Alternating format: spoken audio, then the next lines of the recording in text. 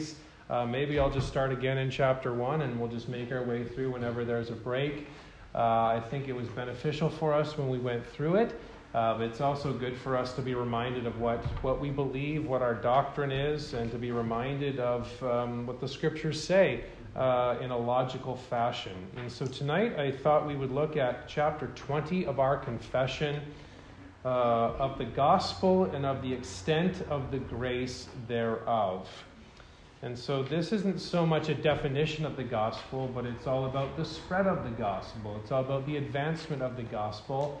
And so no one can say that Calvinists are anti-evangelism or anti-missions, because we have a whole chapter that deals with the advancement of the kingdom. So 4 paragraphs of chapter 20. I'll read all 4. We'll look at all 4 tonight, and I'll begin reading at verse 1. London Baptist Confession, chapter 20, paragraphs 1 through 4. The covenant of works being broken by sin and made unprofitable unto life, God was pleased to give forth the promise of Christ, the seed of the woman, as the means of calling the elect and begetting in them faith and repentance. In this promise the gospel, as to the substance of it, was revealed and is therein effectual for the conversion and salvation of sinners. This promise is of Christ and salvation by him, is revealed only by the word of God. Neither do the works of creation or providence with the light of nature make discovery of Christ or of grace by him, so much as in a general or obscure way, much less that men destitute of the revelation of him by the promise of the gospel should be enabled thereby to attain saving faith or repentance. The revelation of the gospel unto sinners, made in diverse times and by sundry parts, with the addition of promises and precepts for the obedience required therein, as to the nations and persons to whom it is granted, is merely of the sovereign will and good pleasure of God, not being annexed by virtue of any promise to the due improvement of men's natural abilities, by virtue of common light received without it, which none ever did make or can do so. And therefore in all ages the preaching of the gospel has been granted unto persons and nations, as to the extent or straightening of it in great variety, according to the counsel of the will of God.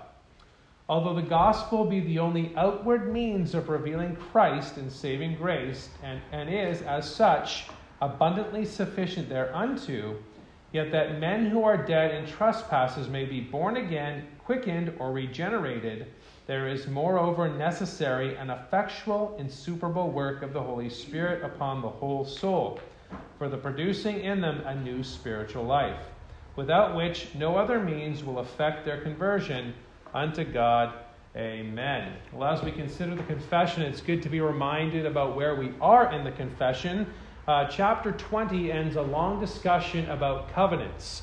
Reformed theology is covenant theology. Everything we do in life is covenantal. And certainly when it comes to salvation by grace alone, through faith alone, in Christ alone, we are saved by virtue of the covenant of grace, by being in the covenant of grace, by being in that new covenant. And so chapters 7 through 20 deal with that new covenant and all that is related to it. So chapter 7 gives us the definition. Chapter 8 gives us the mediator. Chapter 9, which is free will, gives us the setting. Chapters 10 through 13 give us the blessings. Chapters 14 through 18 give us the graces. Chapter 19 gives us covenant law. Chapter 19:6, we're no longer under a covenant of works, which will be important for our discussion tonight. But chapter 20 then deals with covenant advancement. So we are all for evangelism and missions. And so there are quite a few problems and misnomers that we can see and that we can draw out in light of what we see in chapter 20.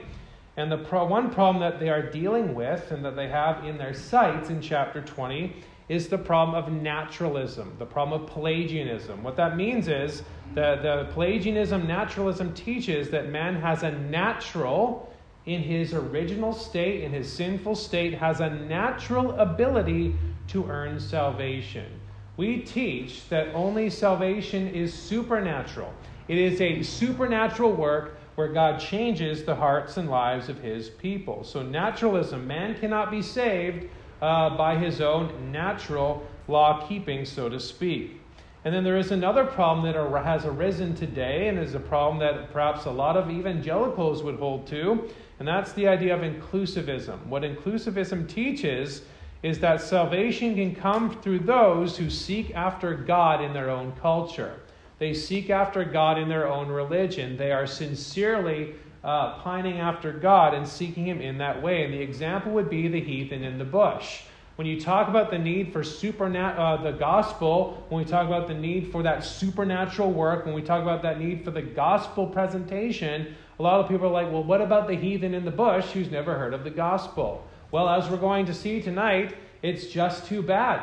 As we're going to see tonight, that man who is inexcusable before God the Creator. And the only way to be saved is the working in them by the Spirit with that gospel presentation. We're going to see the sovereign work of God when it comes to this gospel presentation. And so the misnomer is that those who teach predestination, which we teach, that God before the foundation of the world chose to save a great multitude that no man can number, that predestination means there is no evangelism. Well, there are hyper-Calvinists, certainly, who teach that there is no need to offer the gospel. They teach certainly that there's no need to share the gospel with others, whereas a true Calvinist does not believe that very thing. In fact, the Reformed, and especially our forefathers, especially particular Baptists, were key figures in missions, were key figures especially in putting world missions on the map. And so we are all for the advancement of the gospel, and certainly we see that in chapter 20, where we see that the gospel advances to the ends of the earth through the presentation of it, and primarily the Holy Spirit accompanying it. So there is this external presenting, there is this word that goes forth, but then there is that internal working by the Holy Spirit in the hearts of the hearers, in the hearts of the elect. But the means is that, the external means, the outward means is that gospel presentation. So we're all for the advancement, the gospel, and of the extent of the grace thereof. So we'll look at this gospel advancement under three headings this evening. First of all, we'll see the necessity of the gospel in paragraph 1.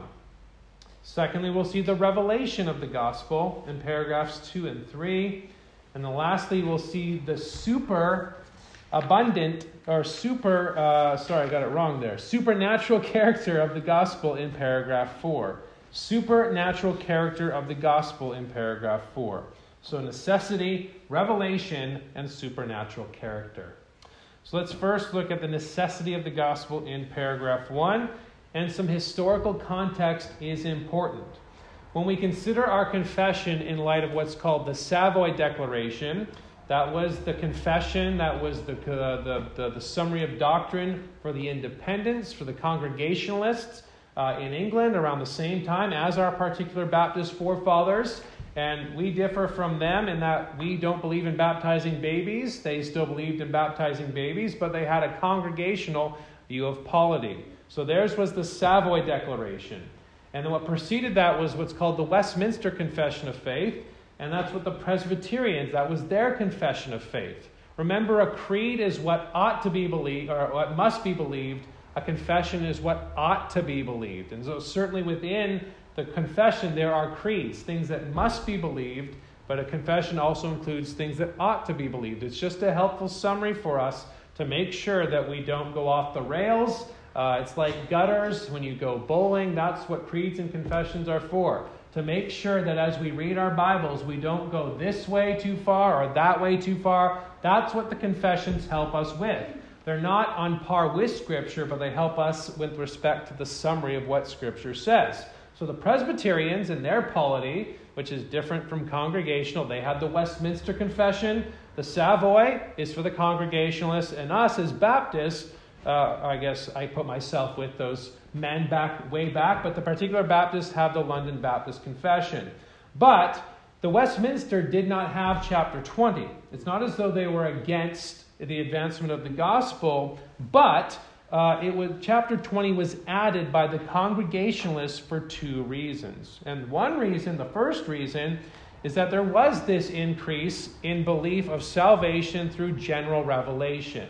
That is, man does not need to hear the gospel. Man just in his natural state, man just doing his thing, man just keeping the law, man doing his own way, God will save them through that. Well, that's works salvation.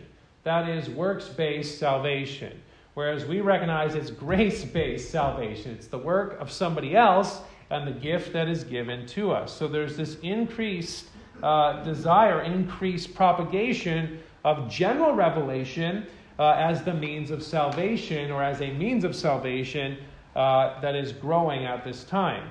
And then the second reason is the claim that the independents, the Congregationalists, were anti-missions. Where have we heard, maybe not quite like that, but how often have we heard that Calvinists are anti-missions? Well, again, chapter 20 teaches us the very thing that we are very much for it. So again, it's not a definition, but it's for the advancement. What does it mean to advance the gospel to the ends of the earth? And it's an explanation for the reason the gospel has reached places it has, but also an explanation for the reason it hasn't reached other places. But it in no way means that the independents were anti-missions. And so, paragraph 1, we do see its necessity because of the covenant of works that was broken.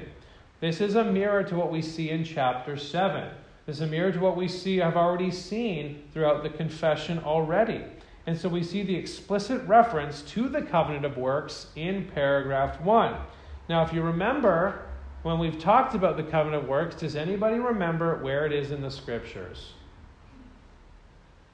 Genesis 2. Genesis 2. Bonus points. Where else is it? Hosea 6. That's right. And the prophet very much compares how Israel broke the covenant like the covenant that God made with Adam.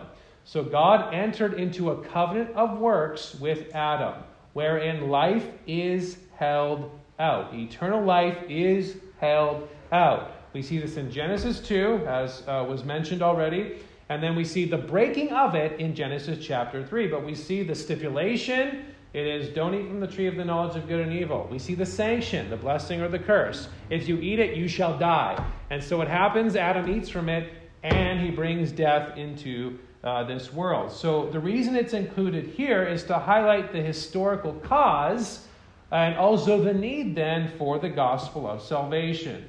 So paragraph 1, the covenant of works being broken by sin and made unprofitable unto life. There was the implication that life was held out if Adam had done what God had said. If Adam had kept the law, if Adam had kept that precept by not eating the tree of knowledge of good and evil, if he had spread God's glory to the ends of the earth, life would have been given unto him. But Adam broke that. Adam failed, and so he brought death into this world. And because of that, there really is no way of salvation outside of Christ. There really is no work salvation. Adam had to do it. He failed, and what happens? Death has come into the world. So it's unprofitable unto life. We see the curse of it throughout the world today. We see the curse of it throughout the ages. The curse that Adam brought into this world. So there's the debt of sin. There's the debt of obedience required. Man is unable to keep that, and so we need somebody else to do that. And so, again, there's wonderful contrast that is going on here. We see the covenant of works broken. It's unprofitable unto life. But then, God was pleased to give forth the promise of Christ. God was pleased to give a champion. God was pleased to proclaim the gospel all the way back where? Genesis 3:15, where the first gospel is proclaimed. We see that the seed of the woman will crush the head of the seed of the serpent. And so God was pleased to give this forth. And just some historical comparison, in the Savoy, the Baptists changed things just a little bit. In the Savoy it says, God was pleased to give unto the elect whereas the Baptists say God was pleased to give forth. Obviously, the Baptists believe that it will only be effectual in the elect, but they also highlight the importance of the free offer of the gospel. That is, we calls all to believe upon Christ Jesus, because we can't see into their hearts. We weren't there in eternity past. We do not know who the elect are, but God is pleased to call them and save them. So we are all for this free offer that God is pleased to save sinners in Christ Jesus. So we're all for that presentation that sinners must come and believe. And it's very clear that the Baptists were cognizant of that by that subtle change from the Savoy into our Baptist confession. So God was pleased to give forth this promise of Christ, the seed of the woman. So there it is, Genesis 3:15, which is what we see in chapter 7, paragraph 3, talking about the revelation of the gospel, highlighting that the gospel is the same throughout all the ages. Salvation has always been by way of Christ to come, and the Christ who has come. There are not differing salvations in the old and the new, but the same salvation. And so they go on to say the seed of the woman as the means of calling the elect. Again, that gospel presentation of calling the elect and begetting in them faith and repentance. When we saw saving faith at Christmas time, we see that it's Spirit-wrought with the Word. The grace of faith whereby the elect are enabled to believe to the saving of their souls is the work of the Spirit, so that internal working, and is ordinarily wrought by the ministry of the Word, by that presentation of the gospel of free and sovereign grace. So the external word goes forth, and then the Holy Spirit works internally to save sinners. But we need this gospel because man is in sin because of what Adam did. So thanks be to God for this gospel. God begets faith and repentance. Faith and repentance are a gift. And we see in this promise the gospel as the substance of it.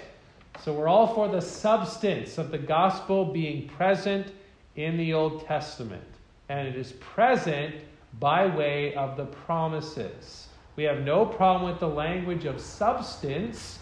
We're just against the idea that the Old Covenant is the covenant of grace, or the Abrahamic covenant is the covenant of grace in their terms.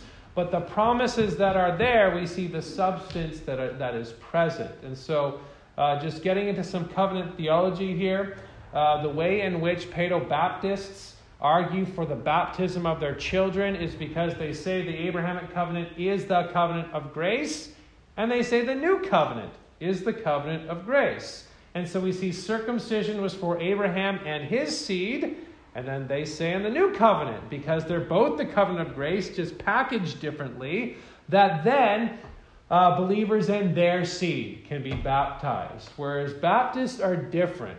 We don't say the Abrahamic covenant is the covenant of grace, because what are the stipulation, or what is the terms? God said to Abraham, "And you all the families of the earth shall be blessed." That was between God and Abraham. And God fulfills that promise, but in that promise, not in the terms, but in the promise, the gospel is proclaimed. So the substance of it is present and revealed. Revealed is very important, especially with what we're going to see in paragraph 2. It was God who revealed it because it is special revelation and is therein effectual for the conversion and salvation of sinners. It's how God calls the elect. It's by way of preaching. Faith comes by hearing, and hearing by the word of God. Effectual calling, obviously they talked about that in chapter 10. It's a work of the Spirit in the hearts and lives of God's people. But they are called forth by that blessed gospel. So we need this gospel because Adam broke the covenant of works and made that covenant of works unprofitable unto life. Life is then held out in the gospel promised and revealed by farther steps, beginning at Genesis 3:15, driving to our Christ, who has come and reigns at the right hand of God the Father Almighty. So that's the necessity of the gospel. I will close with some concluding application. Normally I do application after each point, but we're not going to do that tonight. I'll do some at the end. So that's the necessity. Let's then look at the revelation of the gospel in paragraphs 2 and 3. And so we distinguish, and they distinguish very clearly here between special and general revelation. What is general revelation? Like what we see, like the world around us, like how that we are without excuse because we can see the wonders that God has created. That's right. Where in the Bible does it talk about that? Romans 1. And Romans 2 talks about natural law as well. So general revelation is the fact that God has revealed himself as the creator, as the providential provider, his goodness, his wisdom. All those things are mentioned in paragraph 1 of chapter 1 of the confession. Looking back at that, the light of nature, that's the law written on the heart. That's from Genesis chapter 2. That is general revelation. It gives man no excuse before God. We're going to see that more in paragraph 2. What's special revelation? God's Word. It's his special revealing redemptively the salvation of sinners and all that entails, including the fact that he is the triune God. We can't get that he is triune from general revelation. We get that he is triune from special revelation. So we need the Word of God for salvation. General revelation does what it's supposed to do. It is infallible in the sense that it does what it's supposed to do. Man just misinterprets it. And just like man misinterprets, special revelation as well. So the main thing is the Word of God. We see that in paragraph 2. The promise of Christ and salvation by him is revealed only by the Word of God. And so when we consider the gospel, it's good for us to be reminded about what it is. What is the gospel? The good news. Great. The good news about what? The redemption of the elect. In who? Jesus. In Jesus. That's right. Jesus saves. Jesus saves. Jesus came and died for us so that we would have everlasting life. It is about someone. And so if you need a good definition, I think 1 Corinthians 15 is very helpful. 1 Corinthians 15 verses 3 through 5. Memorize it if you haven't already. It's good for us to know what the gospel is. I tell my daughter, it's Jesus lived. I tell both my kids, but it's Jesus lived, died, and rose again. That's what it is. It's what Jesus has done. And so we see that very clearly in 1 Corinthians 15 verses 3 through 5, but let's start in verse 1. Moreover, brethren, I declare to you the gospel which I preached to you, which also you received and in which you stand, by which also you are saved, if you hold fast that word which I preached to you, unless you believed in vain. For I delivered to you first of all that which I also received, that Christ died for our sins according to the Scriptures, and that he was buried, and that he rose again the third day according to the Scriptures, that he was seen by Cephas, and then by the 12. So we see his dying, we see his burial, we see his resurrection. And certainly we can say that he lived. He lived, died, and rose again. It's important for us to know that, know what the gospel is, that Jesus lived, died, and rose again. I surmise a lot of Christians could not define that or know what the gospel is, which is a travesty, because it is the good news about Jesus and what he has done. So it is revealed by way, the promise of Christ. This gospel is special revelation. It's the Word of God. And then the divines go on to say in paragraph 2, neither do the works of creation or providence with the light of nature make discovery of Christ or of grace by him, so much as in a general or obscure way. So we believe in natural law. The law is written on the heart. There's debates going on even today that are against natural law. There are debates where people are concerned about natural law, and they think that it means we're teaching that man can save himself by way of natural theology.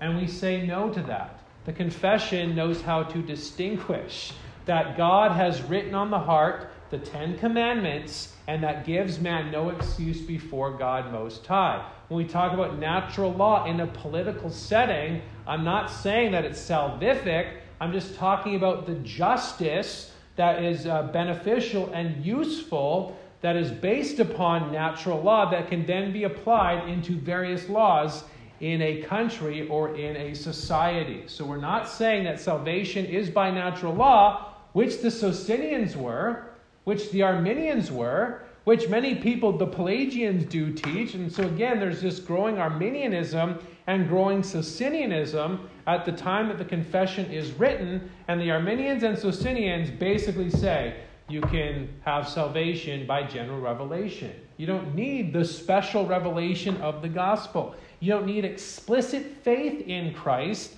But if you live according to your culture, everything's just going to be fine.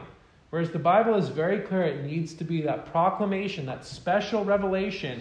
Certainly the book of Acts, we see that in action as the Great Commission is fulfilled in the book of Acts.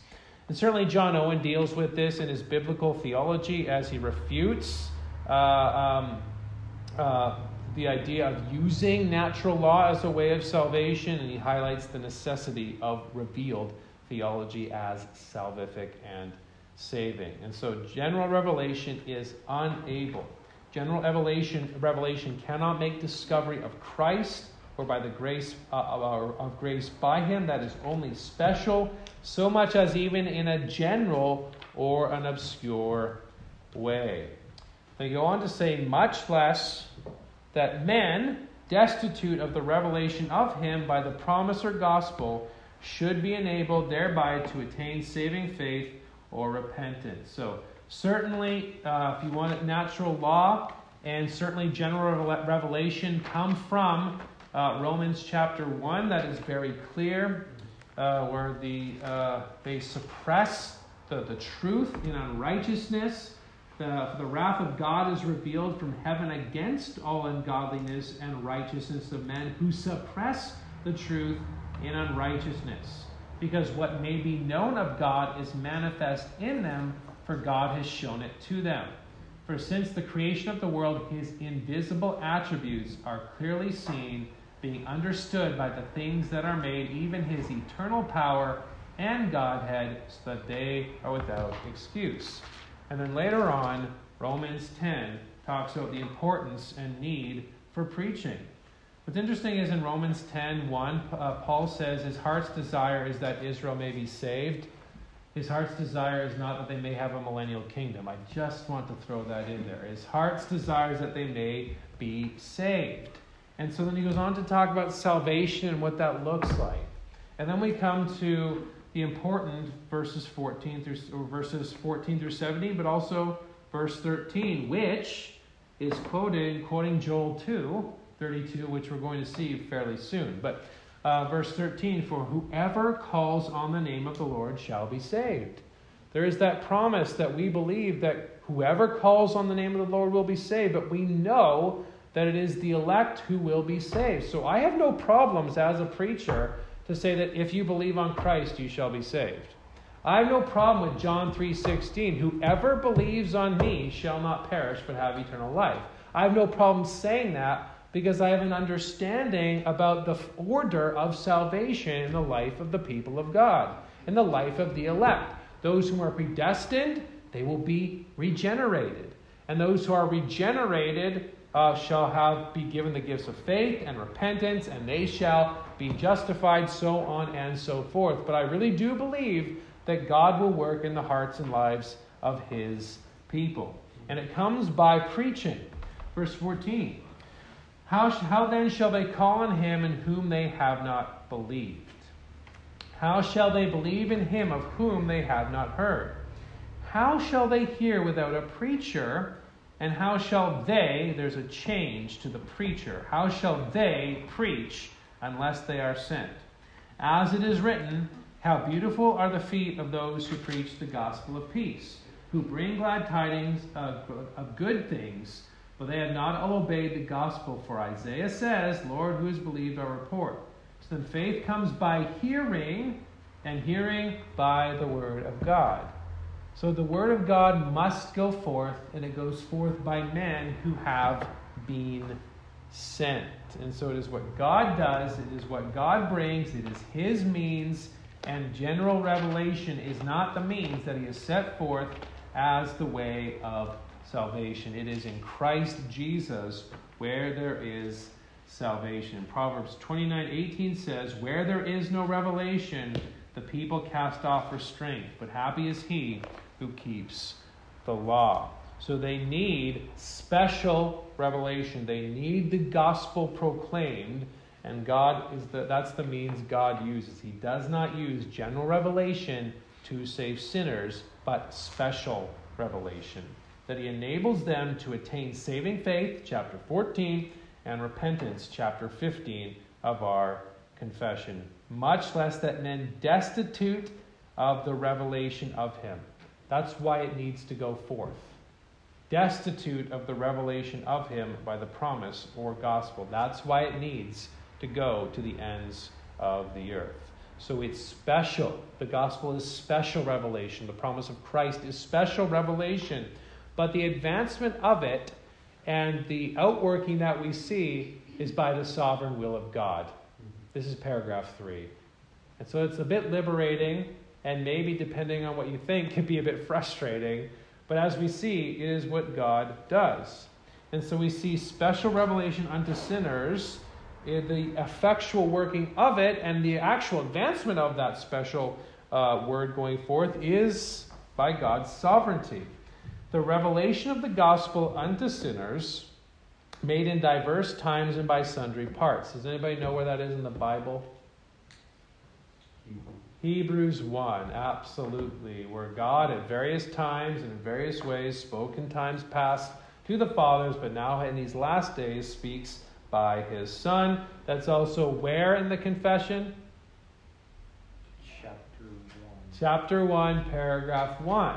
You see, we have the inscripturated word of God, but with respect to someone like Abraham, was it written down for him? Or no, God actually spoke to him. God, and it actually is the revealing and the word of God. Same with the prophets. As they're speaking, it is the word of God. For us, we have the written word of God, so we don't need prophecy anymore. We don't need gifts of revelation. We don't need those things because we have the word of God. But diverse times and sundry parts just refers to God's redemptive historical unfolding and the revelation that is part of that. But all this is meant to highlight God's sovereignty. Made in diverse times by sundry parts, with the addition of promises and precepts for the obedience required therein, as to the nations and persons to whom it is granted. During the Old Testament times, it was only granted to whom? Israel. And we see this in Psalm 147, which is a proof text that the writers used. And when they have a proof text, they have the whole context in view, not just one verse. Same with also too when the New Testament writers quote the Old, they have the whole thing in mind, not just the one verse that's there. But Psalm 147, verse 20, he has not dealt thus with any nation.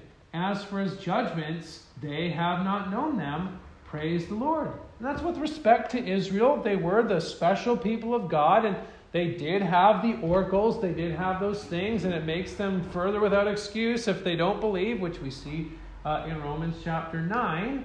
But even too, when the gospel does go to other parts, it is because of the sovereignty of God. It is God's will to grant it in the unfolding. Yes, God has called the church to preach the gospel, but also it is God's sovereignty when those good things are brought to other nations. And so even too in Acts 16, where the Spirit was leading, remember they were blocked from going other places in Acts chapter 16?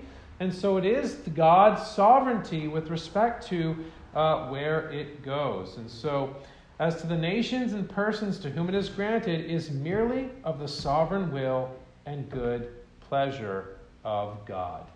I mean, Jesus in Matthew 11, for all the anti-Calvinists and anti-predestination people out there, the Lord Jesus in Matthew 11 prays, Father, I thank you that you have hidden these things from the wise and the prudent and have revealed them to babes.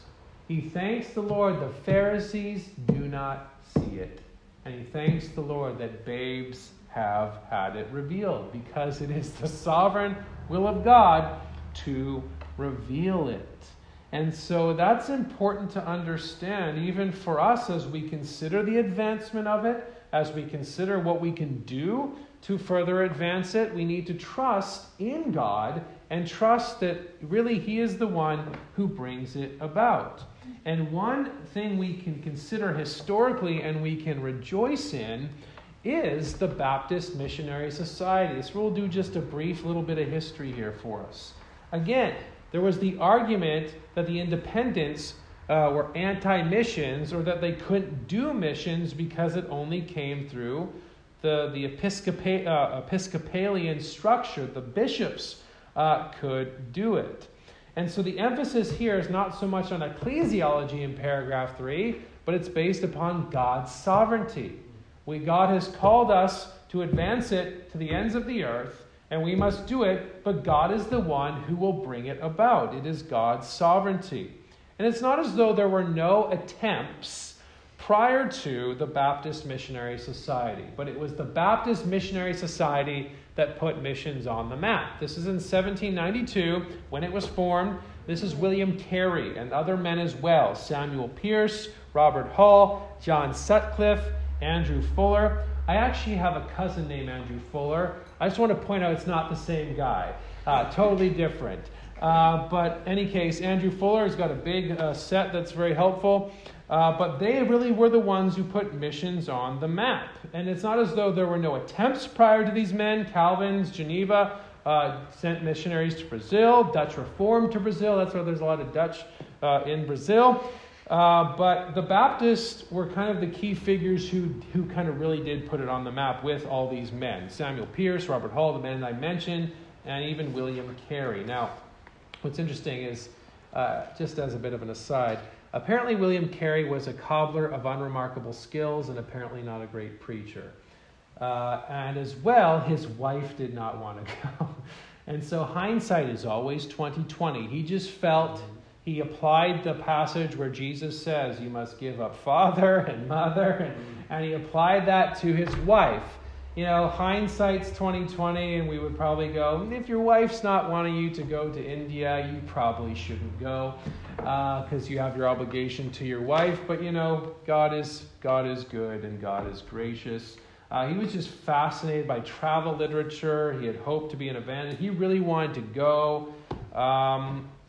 And so he eventually does go, and he really does take the lead to form this society because there was some reluctance. And he says to Andrew Fuller really took the lead from this, and Carey really asked Fuller. He said, "Is there nothing to be done?" So, I mean, he did have this heart for the heathen. He had this heart for other parts of the world, which was great. But again, some of the practical things I don't know that we would have endorsed today, so to speak. But, you know, God did do wonderful things through him. And thanks be to God for the Baptist Missionary Society that was formed in 1792. And so Fuller was the secretary.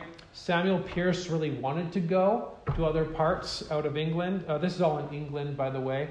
Wanted to go out of England to other parts of the world, but he was hurt, or he got sick, and health concerns prevented him.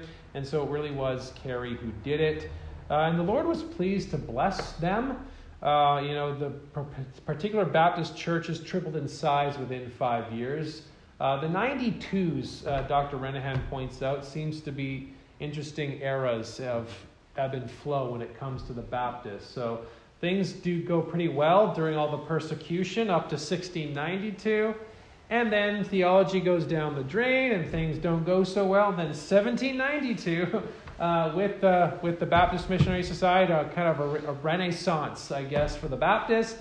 And then Spurgeon dies in 1892 and the Baptists go downhill again. I don't know what happened in 1992, but hopefully there's a trend going up now. But they did a lot of work. 1812 Sri Lanka, 1814 Jamaica, 1845 Africa. 1856, India, 1870, China. So they did do a lot of work, and they really did take, what we see in chapter 20 and apply it through by way of this society, and the awareness by the church, the awareness by the men in England, the evangelism that happened there. God was pleased to bless that. So historically, that's what God used to bring the gospel to these other parts of the world. So it is God's sovereignty. That is the main point of paragraph 3. The rest of the paragraph highlights that, not being annexed by virtue of any promise to the due improvement of men's natural abilities, by virtue of common light received without it, which none ever did make or can do so, and therefore in all ages the preaching of the gospel has been granted unto persons and nations, as to the extent or straightening of it in great variety, according to the counsel and will of God. Why is it some nations haven't had it? It's the will of God.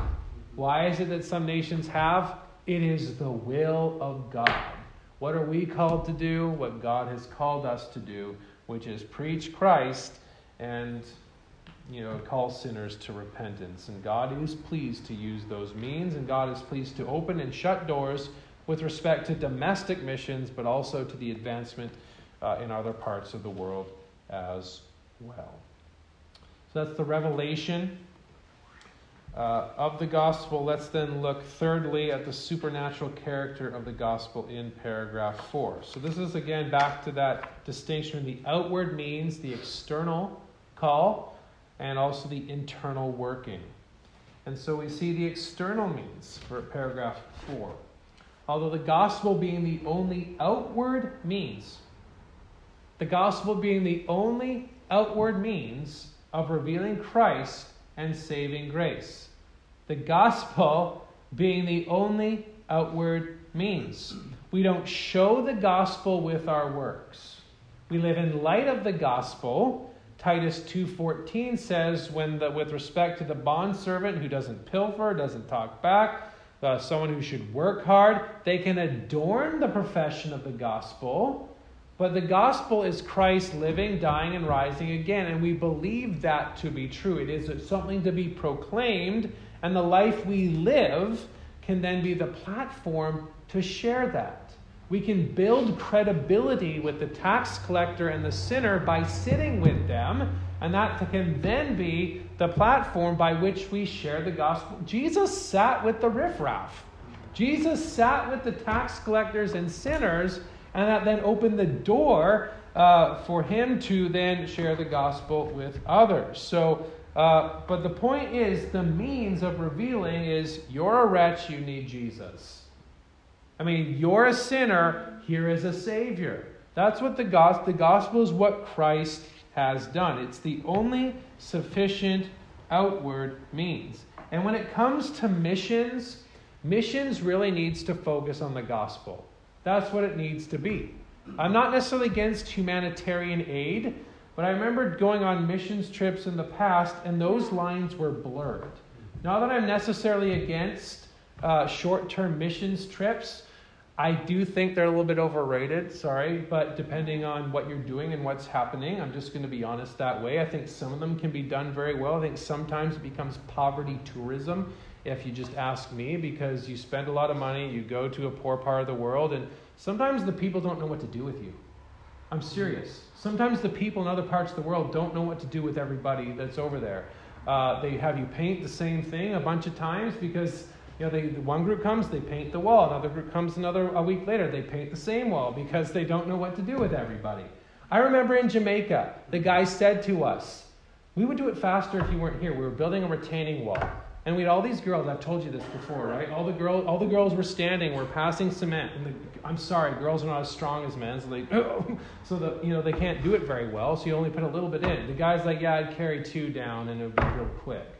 And so I remember thinking, what are we doing here then? What's the point? So I think there is a place, but we have to be very, very careful. But missions really is gospel. Missions really is church planting. Church planting here and church planting in other parts of the world. The calling of a missionary, should we vet one, would follow the same protocol if we're calling a pastor, because they must be a pastor. We want them to be a pastor in another part of the world. And there are differing views on, do you send someone to equip locals, all that sort of stuff. That's definitely a lot of things to think about. But the main thing is missions is the gospel. It is the outward means that is sufficiently abundant. We don't need puppets, ponies, and programs. We don't need a million things. It is the gospel. But we also need the Holy Spirit to work. We need the internal working of the Spirit. How can natural man discern the spiritual things? Well, the Holy Spirit must work in their hearts and lives to make them spiritually changed.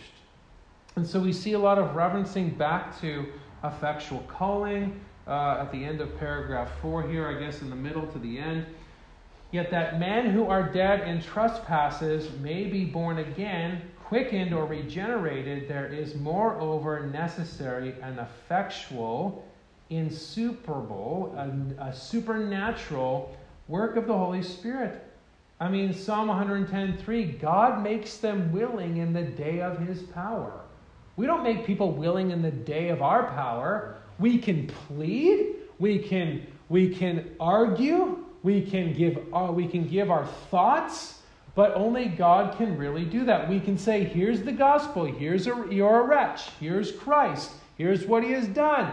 It makes sense that God is infinite, so we need an infinite sacrifice, but only the Spirit can work in them. And a superable work of the Holy Spirit upon the soul for the producing in them a new spiritual life. 1 Corinthians 2, certainly John 6:44 says that no one comes to me unless the Father draws him. No one comes to me unless the Father draws him. And all who come to me, I will in no wise cast out. I will raise them up on the last day.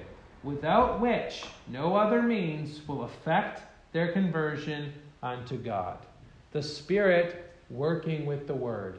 The Spirit working with the gospel. That is the means by which God saves sinners. And Paul says as much in 2 Corinthians chapter 4, the last proof text there in verses 4 through 6. Whose minds the God of this age has blinded, who do not believe, lest the light of the gospel of the glory of Christ, who is the image of God, should shine on them. For we do not preach ourselves, but Christ Jesus the Lord, and ourselves your bondservants for Jesus' sake. For it is the God who commanded light to shine out of darkness, who has shone in our hearts to give the light of the knowledge of the glory of God in the face of Jesus Christ. There's the external word, and there's the internal working by the Holy Spirit. It's supernatural. And it might not have all the shine that some of the Pentecostal churches have and all the gifts that they do and all the healings that are supposedly happening, but we really do believe that the Spirit works. We really do believe that the Spirit changes hearts. We really do believe the Spirit works in the hearts of God's people to make them more Christ-like. He gives that new life that has been implanted, and thankfully he gives us the gift of that life act, which is faith in Jesus Christ.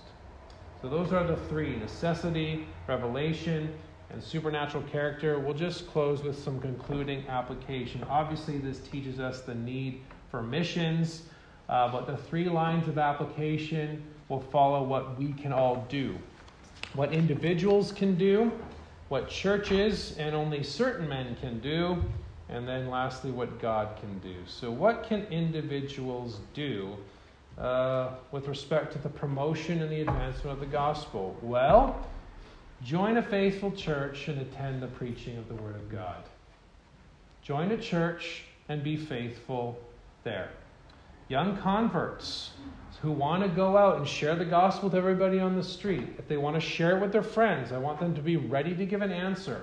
But I don't know that street preaching is something for a new convert. I mean, Paul does say that preachers should not be novices in 1 Timothy 3. The best thing for young guys is to come and be in church and sit under the preaching. Be part of a faithful church, learn, grow, be equipped. So join a faithful church and attend the preached word. Secondly, pray for the salvation of souls. It's funny, people want to street preach, but they don't want to come at 9:30 to pray. People want to street preach, but they don't want to get up in the morning and pray. You see, brethren, we need to pray. We need to pray for the salvation of souls. We need to pray for the advancement of the kingdom. We need to pray that sinners would be saved. Again, people are happy to do missions and go across the world, which again, I'm not necessarily against, but they don't want to pray weekly. They don't want to have self-control to get up in the morning, self-control to get up on Sunday morning and to pray. Why is it that prayer meeting is the lowest attended meeting of any church? Like, it's not just our church, it's any church. Why is that? It's probably because there's something important about prayer. Certainly individually, we ought to do that, but also for the church as well. Thirdly, under what individuals can do, give to the church. I mean, God does call us to give, but the giving hopefully helps the pastor. I hate talking that way, but 1 Timothy 5. But also for the advancement of the kingdom. I mean, we can't live on love and fresh air. Missionaries can't live on love and fresh air. And if we want to be able to help missionaries and help other churches, we need to have money. That's why I'm thankful for the generosity of the people in our church so that we can help others. So giving to the church. Notice how this is all very simple, right? Join, pray, give. I think it's what? Stay, pray, pay. I don't know if you want to think of it that way. But those three things. And the fourth thing is sit with tax collectors and sinners and be ready to give an answer. That's important as well. Making friends is hard. I understand that. That's a difficult thing to do. But it's okay to have non-Christian friends as well. Friends that we love, friends that we care for, and friends that we can then open up an opportunity, that God would open up an opportunity to be like, I've been thinking of you, please read this. Albert Martin's got a good little section on personal evangelism. He talks about this very thing, this establishing that credibility. And I think there's something to that. And so sitting with them, just as our Lord does, and then being ready to give an answer when opportunities arise. That is something everybody can do. Everybody can do those four things. So that's what individuals can do. What about churches? What can churches and what can only certain men do? Well, churches preach the word, right? This is, again, there's going to be some overlap, but it's all going to be very simple. Churches preach the word to edify and equip the congregation. To equip the congregation for life, that is the main thing, right? So that people are not carried about to and fro by every wind of doctrine. Ephesians 4 then leads into 5 and then into 6, talking about the lives we lived. So that we're not carried about. That's why, again, not novices, but that God's people might be equipped. That the church might do what she's supposed to do by preaching the word. We see the advancement of the Great Commission in the book of Acts. What are they doing? They're preaching the word. The church is advancing. Men set apart are doing that. So the church needs to preach the word. Secondly, pray for churches and missionaries. Again, see a pattern? Praying. We need to pray for churches and missionaries. That's what the church ought to do. Third, the church ought to give to missionary causes. And when I say missionary causes, ones that are near and dear to our hearts with the purpose of advancing the kingdom. That's another purpose for association, by the way, is so that we can share in the advancement of the kingdom. So give to missionary causes. And then fourthly, raise up men to plant churches. Certainly we want to raise up men to stay in churches, but we want to raise up men to plant churches, both foreign and domestic. Again, the purpose of the Great Commission, I think, is primarily in light of this type of context. Who is it that teaches? Who is it that baptizes? It's the Church of Christ. And so that's why church planting is important. That's why church planting is missions, whether it's foreign or whether it is domestic. So preach, pray, give. Pray that God would raise up men as well. And then thirdly and finally, what God can do. Because let's be honest, none of this is going to happen unless God brings it about. And there's two things that we can close with. The first is trust the means God has provided. Most of the time we don't want to do that, right? God has given His word. We need to trust that. It sounds weird. It is foolishness. It's a stumbling block, but it is God's means. It is, here is the gospel. It is Christ living, dying, and rising again. That is what God has said. And we need to trust His means. We need to trust His means for our growth, but we need to trust His means that He will really save sinners by way of the proclamation of the word. And then lastly, as much as I don't agree with some of the things with William Carey's life, in many ways he's correct when he says we need to expect great things. We need to trust that God will do great things because He said He will. He says that He will aid. He says that He will help. He says that He will nourish. Paul tells the elders at Ephesus, commit yourselves to the Word of God, commit your flock to the Word of God, and that is what God's people must do. What is Timothy's the last command he receives? Preach the Word, because that has vital and important ramifications for the end, for the judgment. Because in chapter 4, paragraph 1, verse 1, in 2 Timothy, he's talking about preach the Word in light of the fact that Christ is going to come back. You see, preaching the Word has end-time ramifications because it is the means by which the elect are called forth. God really will save. God really can save. God really does save. And we need to trust Him with the means that He's given for the advancement of the gospel and of the extent of the grace thereof. So don't let anybody say that Calvinists are anti-missions. Well, let us pray. Our good God, we are thankful for your advancement. We are thankful for your word that goes forth. So often, O Lord, we can forget the simple means of grace. We can forget the simple gospel. We can forget the blessedness that Christ lived, died, and rose again, and the presentation of it. But help us to trust in that. Help us to be faithful. Even when we are pulled different ways, even when people want different things, help us to not be afraid. And we pray that you give us opportunities as they arise in our life. Help us to be ready to give an answer. We pray that our church would be faithful to preach the word and that we would help others who are in need. Thank you that we have been able to help others who are in need, and we are thankful for the blessedness it is to pray to you and ask that you will do great things. And we do desire that many sinners would be saved in this part of the world. We do desire for the advancement of it in this part of the world. Thank you for the encouraging things with Whatcom. We do pray, though, in the future as well, that it would extend even further into Vancouver, that the salvation would come to many. And we even pray for other parts of the world as well. And so we pray that you would raise up men to stay here and to send out. We pray that we would be faithful what you've called us to do here, and trust in you and trust in your ways, trust in your means, and trust that you will do great things. So thank you for all the great things you have done, and please help us as we ought to be a church that follows the Great Commission. So be with us now by your Spirit, we pray, in the name of Christ. Amen.